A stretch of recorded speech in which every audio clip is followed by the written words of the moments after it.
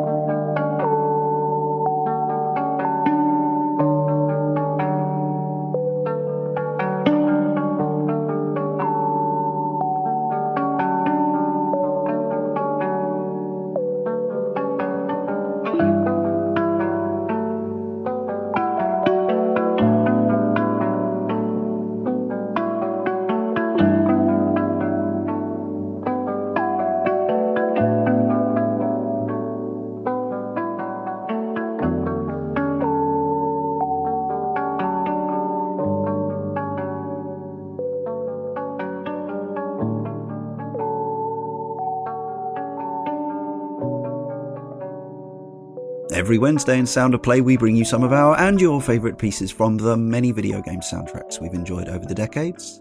And joining me, Leon Cox, in Sound of Play 241 is, from Kana Rinse and Destructoid as well, is Charlotte Cutts. Hello, been a while. Welcome back. Yeah, sorry about that. Just got people beating down our doors trying to come on this show. But yes, thank you for being ready and up for it this weekend. For scheduling reasons, this has ended up being my third Sound of Play in a row, so sorry to those of you who miss Ryan, but he'll be back very soon, probably in Sound of Play 242. And hopefully we'll tide you over with, I think we've got a really delightful, gorgeous selection of music today to hopefully soothe us in these troubled times. At the time of recording, you may be listening to this far in the future when international trauma seems like hopefully seems like a distant memory, but right now things are challenging for everybody. And I think we've, between you, Charlotte, and the listener requests, we've pulled together 9 just really beautiful tracks to remind us kind of what it's all about, what we all want to enjoy in life. And we started off with Calling Home. Now, is it pronounced Mutazione? I think so. Yeah. I've never heard it spoken out loud, so I can't really say for sure.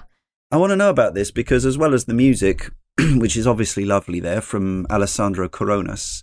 This game was free on the Epic Game Store this week at the time of recording, so I've just added it to my collection of games that is always. I mean, for instance, this week on the Epic Game Store they gave away 3 decent quality games, including this one. So it's just insane how many good games you can add to your library for no money at all.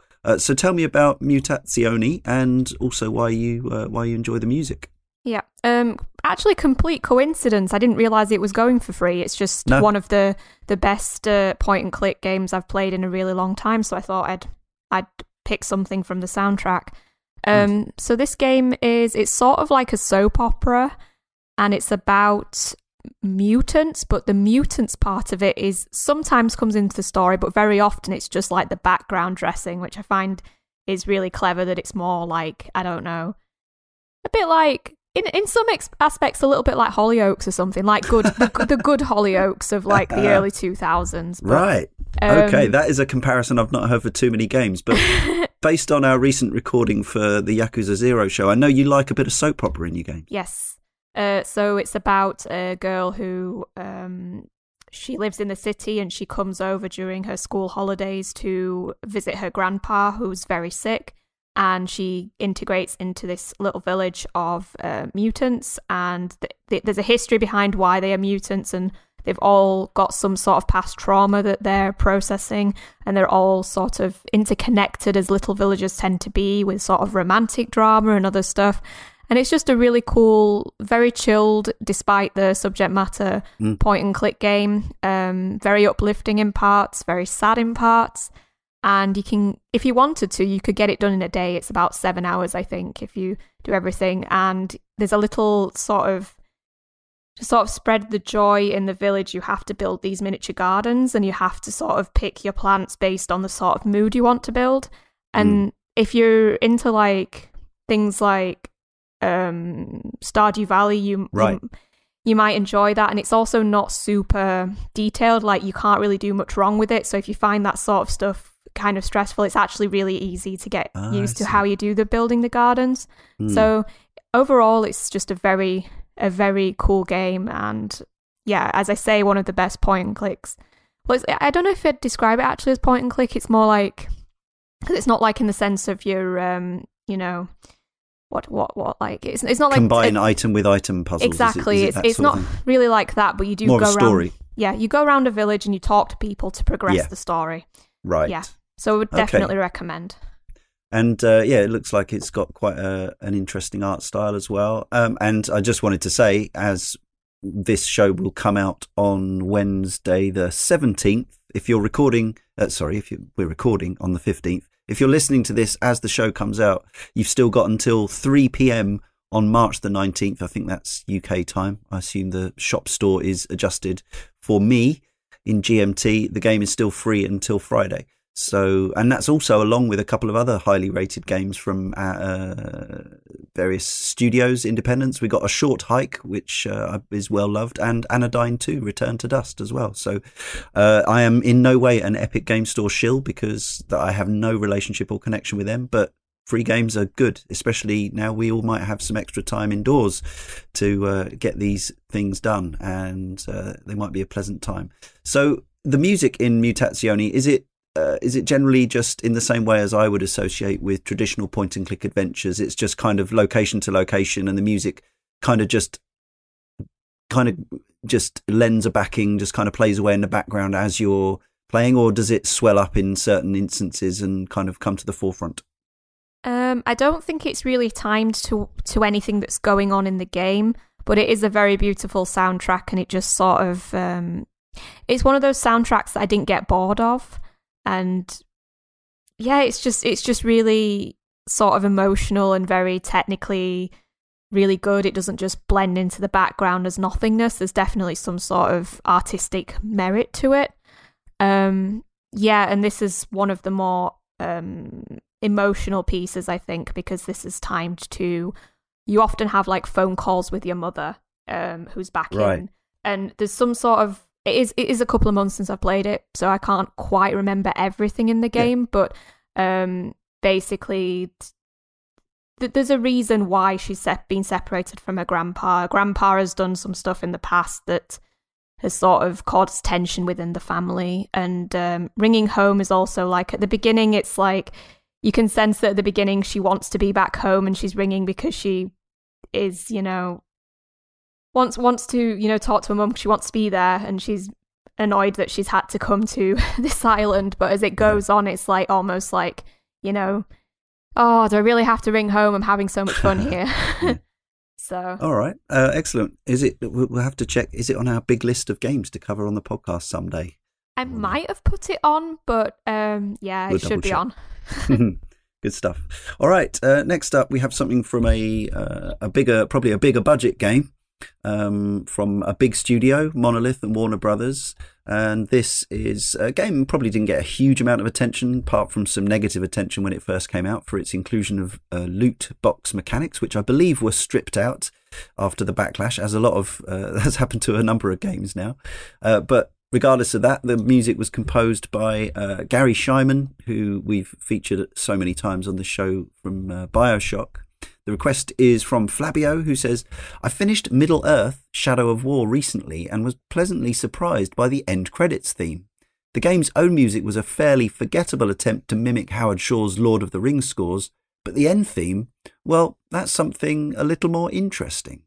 So here it is, Fires of War.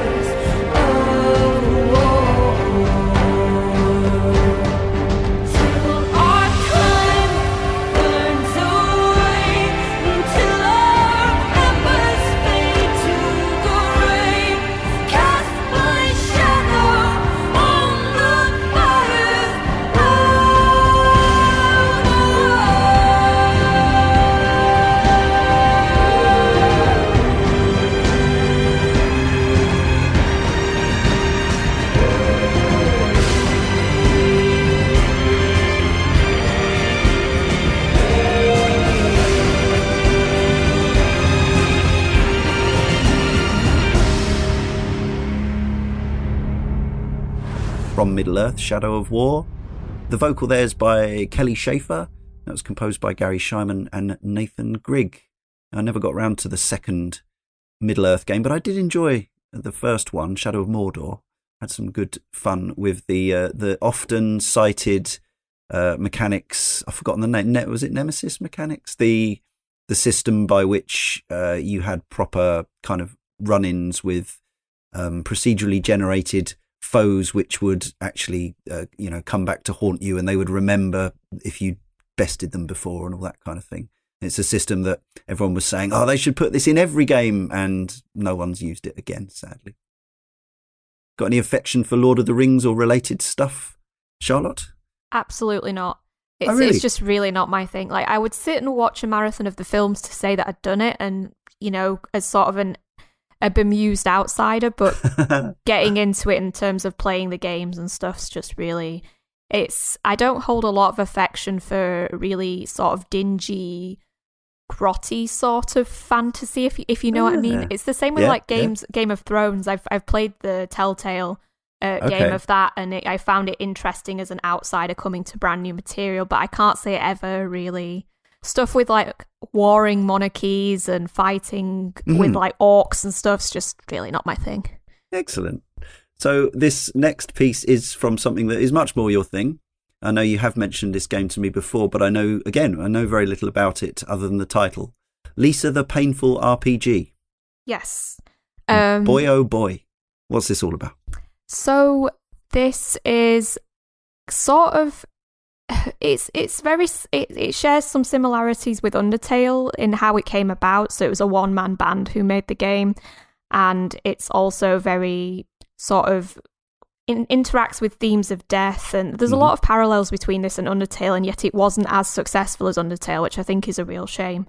Right. So basically it's about a world in which women don't exist anymore. Women have died out, and it's all about how men survive in this world where all the women are gone. But your character right at the beginning, who is a horrible, drug-addicted, traumatized man, he finds a baby, and the baby is female, and then it's all about how he tries to raise her, and he does his best, but he's a flawed character, and then she runs away, and then you have to go and find her.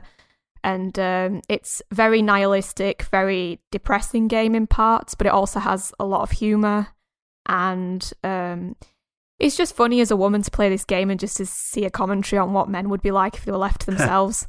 And to be clear, this is a game by a man, right?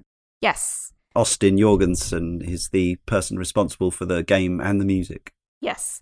And it's got a lot of themes of martial arts, which is interesting because Austin Jorgensen, I think, was a professional in some sort of martial arts at one point. Wow. And also themes of wrestling, like there's a Macho Man Randy Savage parody character in there. Right. So it's a really cool game. There's a sequel as well, and there's been a couple of fan games, but it's kind of not for the faint-hearted. Like if you're in a bad mood or if you need something uplifting, definitely don't play this game. Okay, but still the music's lovely, and so often I think we associate these one-man band games with music that's maybe more, I don't know why, maybe it's just coincidence, but down the traditional chiptune route, but this isn't that necessarily, is it? No, it's very in your face and very aggressive in parts, but there are one or two very relaxing songs thrown into the mix. It's just very, because the game is very violent in its themes and very confronting, and there's a lot of like, even though it is sort of, it's done in RPG Maker, so there's graphical limitations, it's still very gory and kind of disturbing in parts what you see, and the music sort of is the same thing. It kind of seeps into your consciousness and sort of invades your space. And this is one of the more chilled tracks, but there are some which are very sort of very loud and very punchy.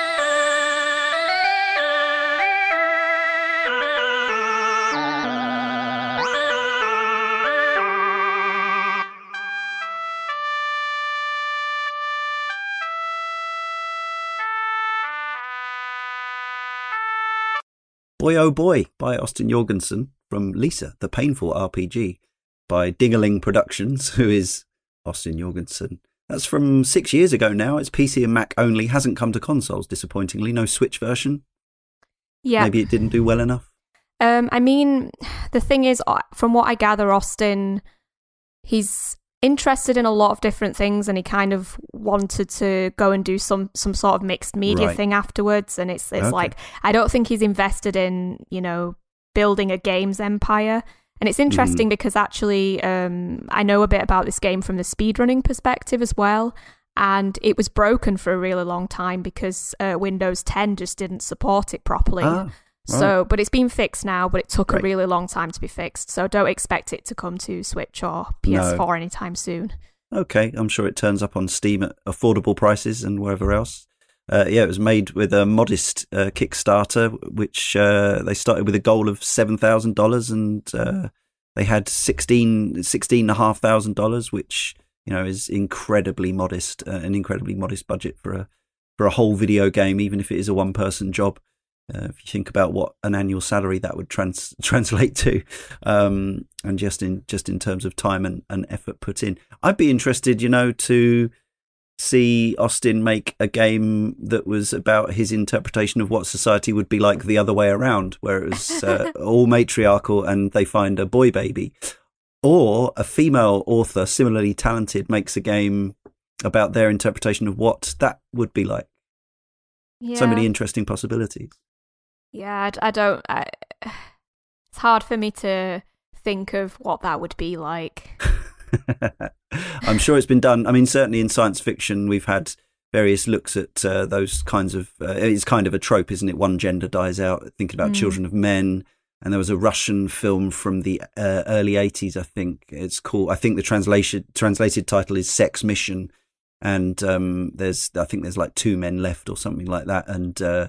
And it's this entirely matriarchal society. And then the final shot of the film, spoiler, is a close-up of a newborn baby with a penis, sort of suggesting that there's going to be a change to the way things are going. But yes, probably more well-read and learned people than I will be able to cite many more examples of science fiction that covers that interesting future possibility.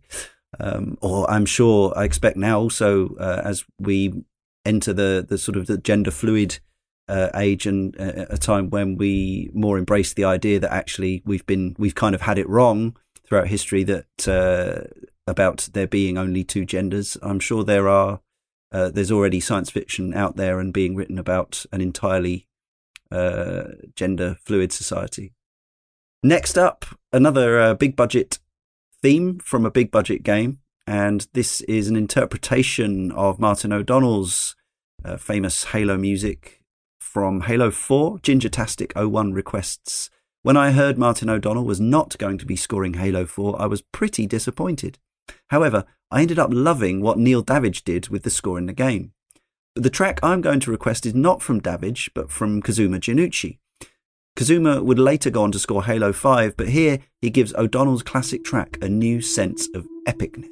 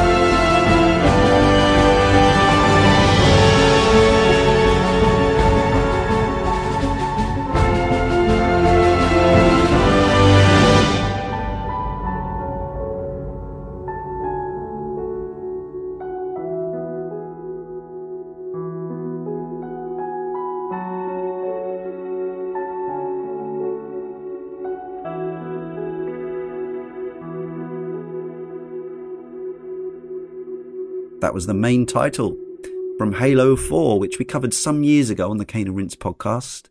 And we're latterly, now it's been about 5 years itself, and we're expecting a new Halo. We're going to cover Halo 5 later this year on that show, so check it out. Now, this is also this is a pick that isn't from a little indie production from you, and I'd forgotten how much I loved this piece. This is the main theme from L.A. Noire, Charlotte. So this kind of ticks some of your boxes, and it's, although it does have those fairly kind of basic action sequences, this was more of an interactive fiction. Yeah, I love L.A. Noire. Not to spoil too much, but I felt like it sort of was a bit of a damp squib towards the end. Yeah, I would say it lost its way a bit. Yeah, but the core of it was really interesting.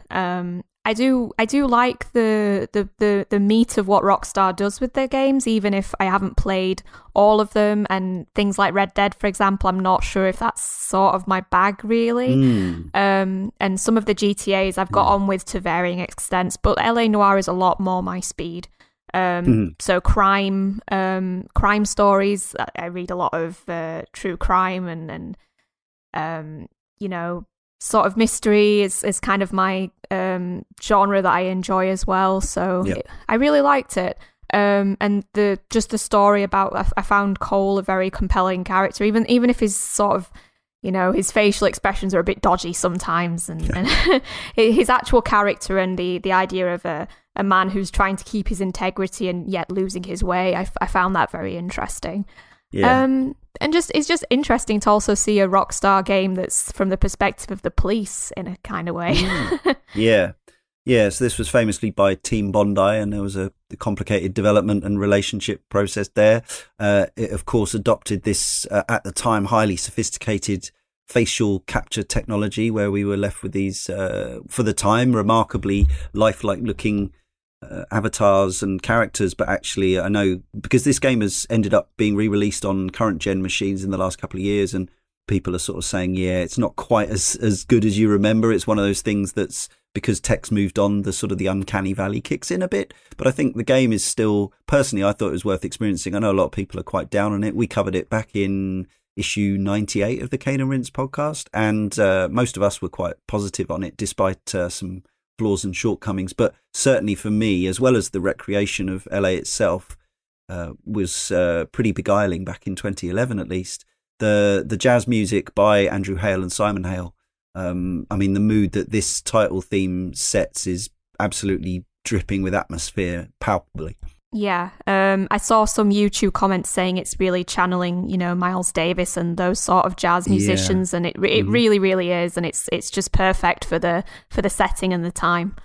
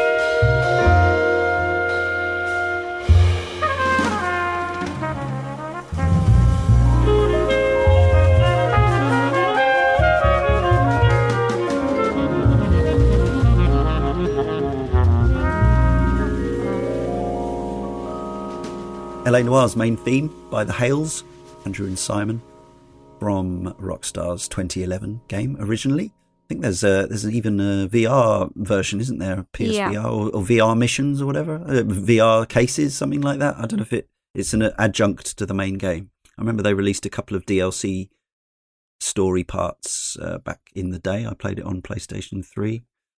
Been a while though. Yeah, it's been a few years for me as well. I played it on PS3 as well. Before it's a bit of a shame really, because if I'd have just waited a year or so, I would have been able to play it remastered, and you know.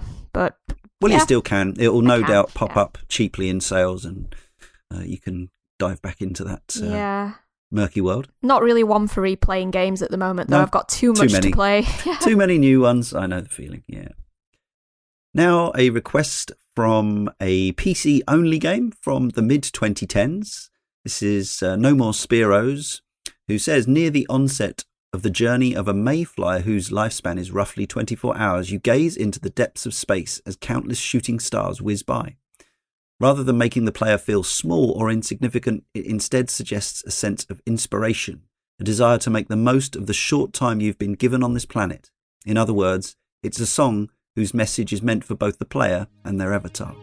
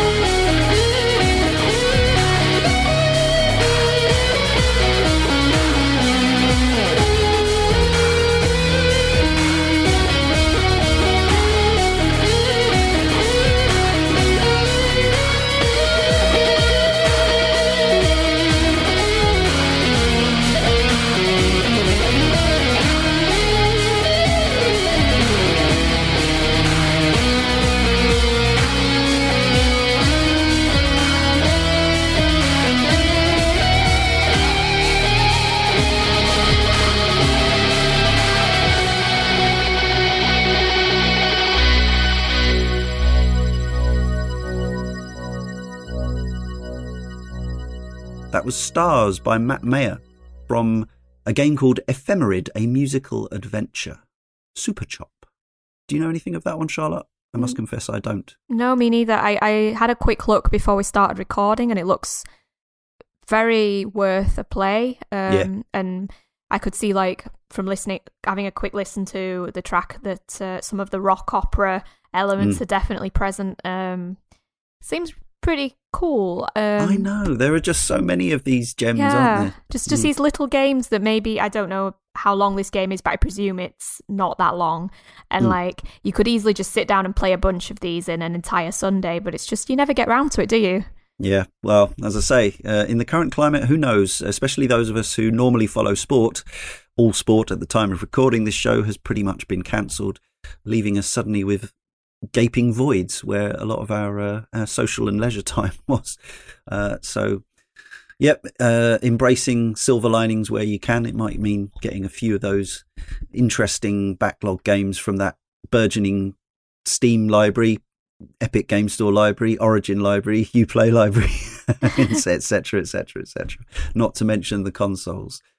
And this is another one, again, that has not exactly gone under my radar. I'm aware of its existence, but it's another fascinating looking title that is clearly warrants attention. This is Neocab, and a pick from you.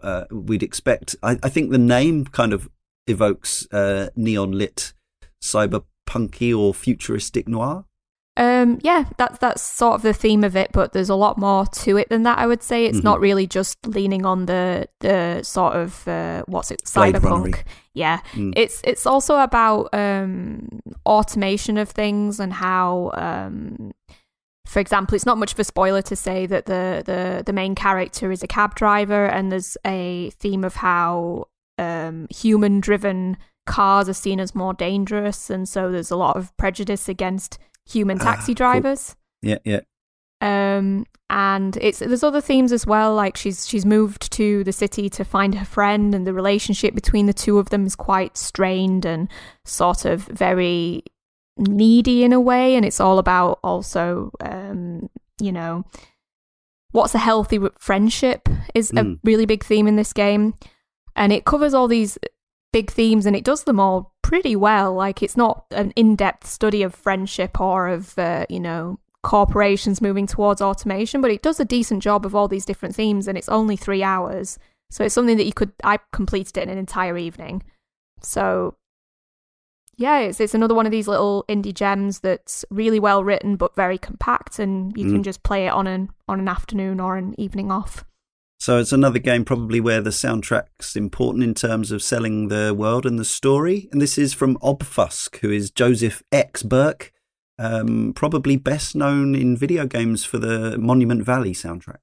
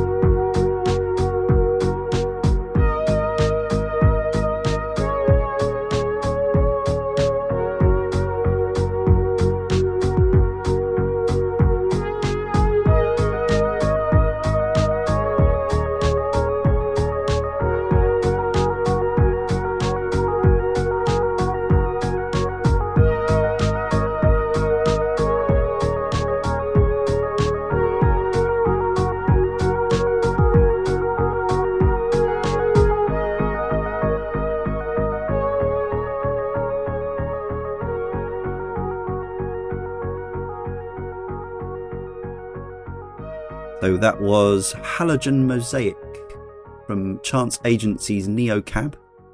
Why did you pick that one piece in particular, Charlotte? It's a really good piece because it sort of evokes the feeling of loneliness that you're this cab driver who's driving around a city and picking people up. And sometimes the people you pick up just aren't very nice. Sometimes they have redemption arcs. Sometimes it feels like they don't.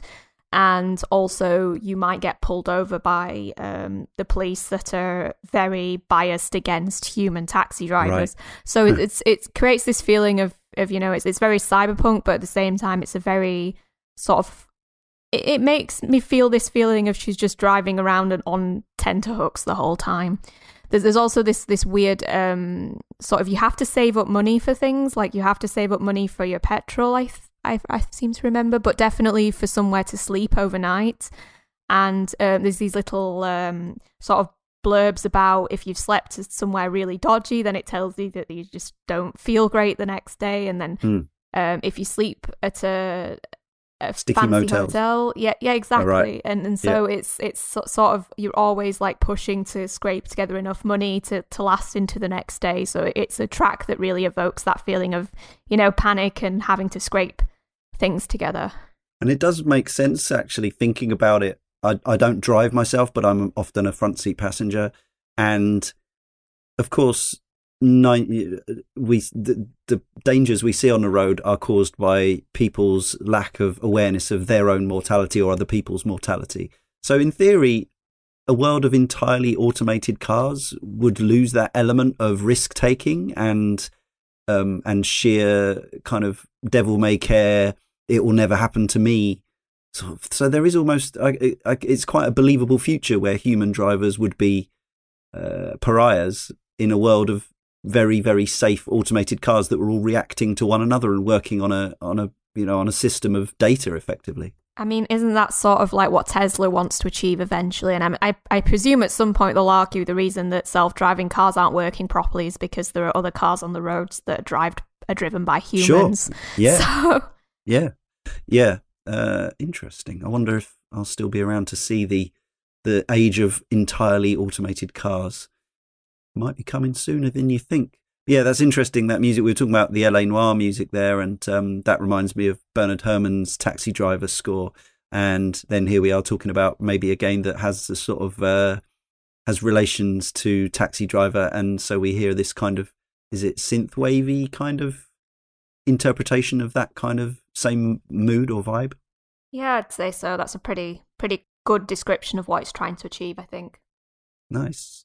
Okay, next request, our final request from the community for this Sound of Play is from another big one, from Detroit. We've played a few of this game's themes before. This is the game that even managed to persuade some real Quantic Dream haters that maybe they had some merit after all, including our Jay, the editor of this show. And so the soundtrack was famously divided between three composers who each were given music for one of the three main characters, the protagonists. And Rob25X says, I would like to recommend this beautiful theme from my personal favourite game of the current generation, Philip Shepard's Kara's main theme from the amazing Detroit Become Human. Enjoy.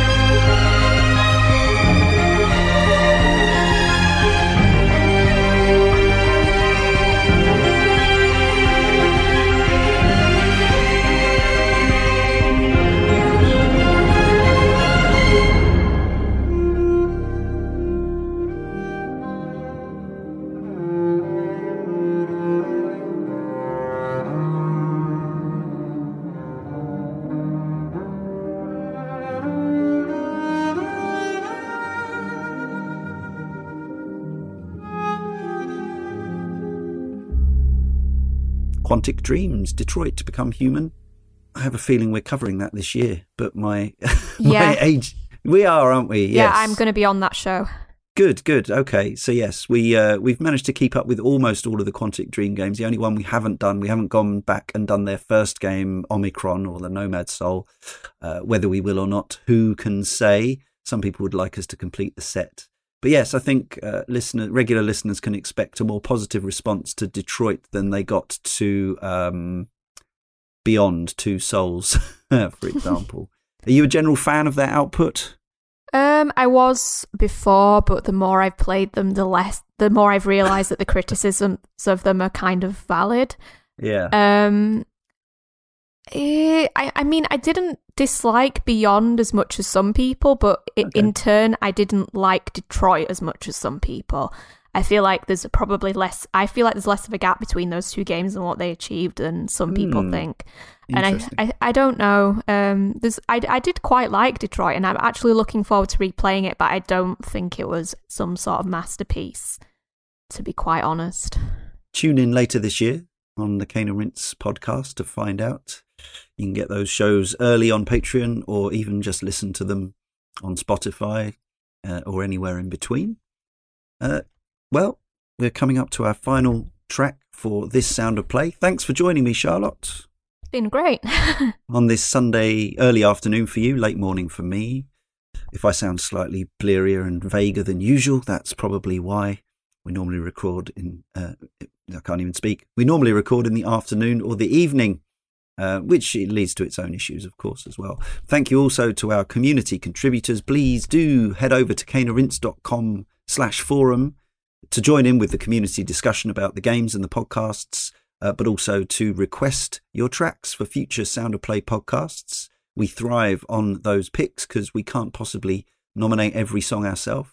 There's just too much amazing stuff out there to be heard and to be shared, and we want to hear what you think about these pieces, why they mean something to you. If there's a story attached to them, that's always great as well. Yeah, which brings us to the final track. Probably something a bit lighter, a bit less serious than some of the pieces we've featured today, but should have us leaving this show on a high note. So, as I mentioned earlier, we recently recorded our first ever Yakuza show, which was on the prequel, Yakuza 0, which is where a lot of people recommended that we started. We're going to cover the original game and Kiwami, the HD remaster kind of affair update later this year. This one is from... Which one is this from? Because I've failed to write it down. Is this from 0? No, it's from Kiwami 2. This is from That's right, Kiwami 2. So have you been... So we're going to hear the Cabaret Operation theme. We think it's by Hidenori Shoji. He's the main composer for the series. We've heard in your from Yakuza 0 that both you and Leah got severely into the sort of the management mini games and sub games of this. Is this now a recurring thing with you, and this is just going to be in every game in the series you're going to have to own the city? I mean, I'm not quite sure yet. I'm on 4 at the minute. And so far it's only been 0 and Kiwami 2 that have had this minigame, which is it's okay. I mean, there's so much to do that I can just go and do something else instead. It's not a big deal. But yeah, the Kiwami 2 game is an updated version of the Cabaret minigame in 0, and it's excellent. Mm-hmm. My only bugbear with the Cabaret Operation minigame in Kiwami 2 is that I couldn't finish it because the last one was too hard.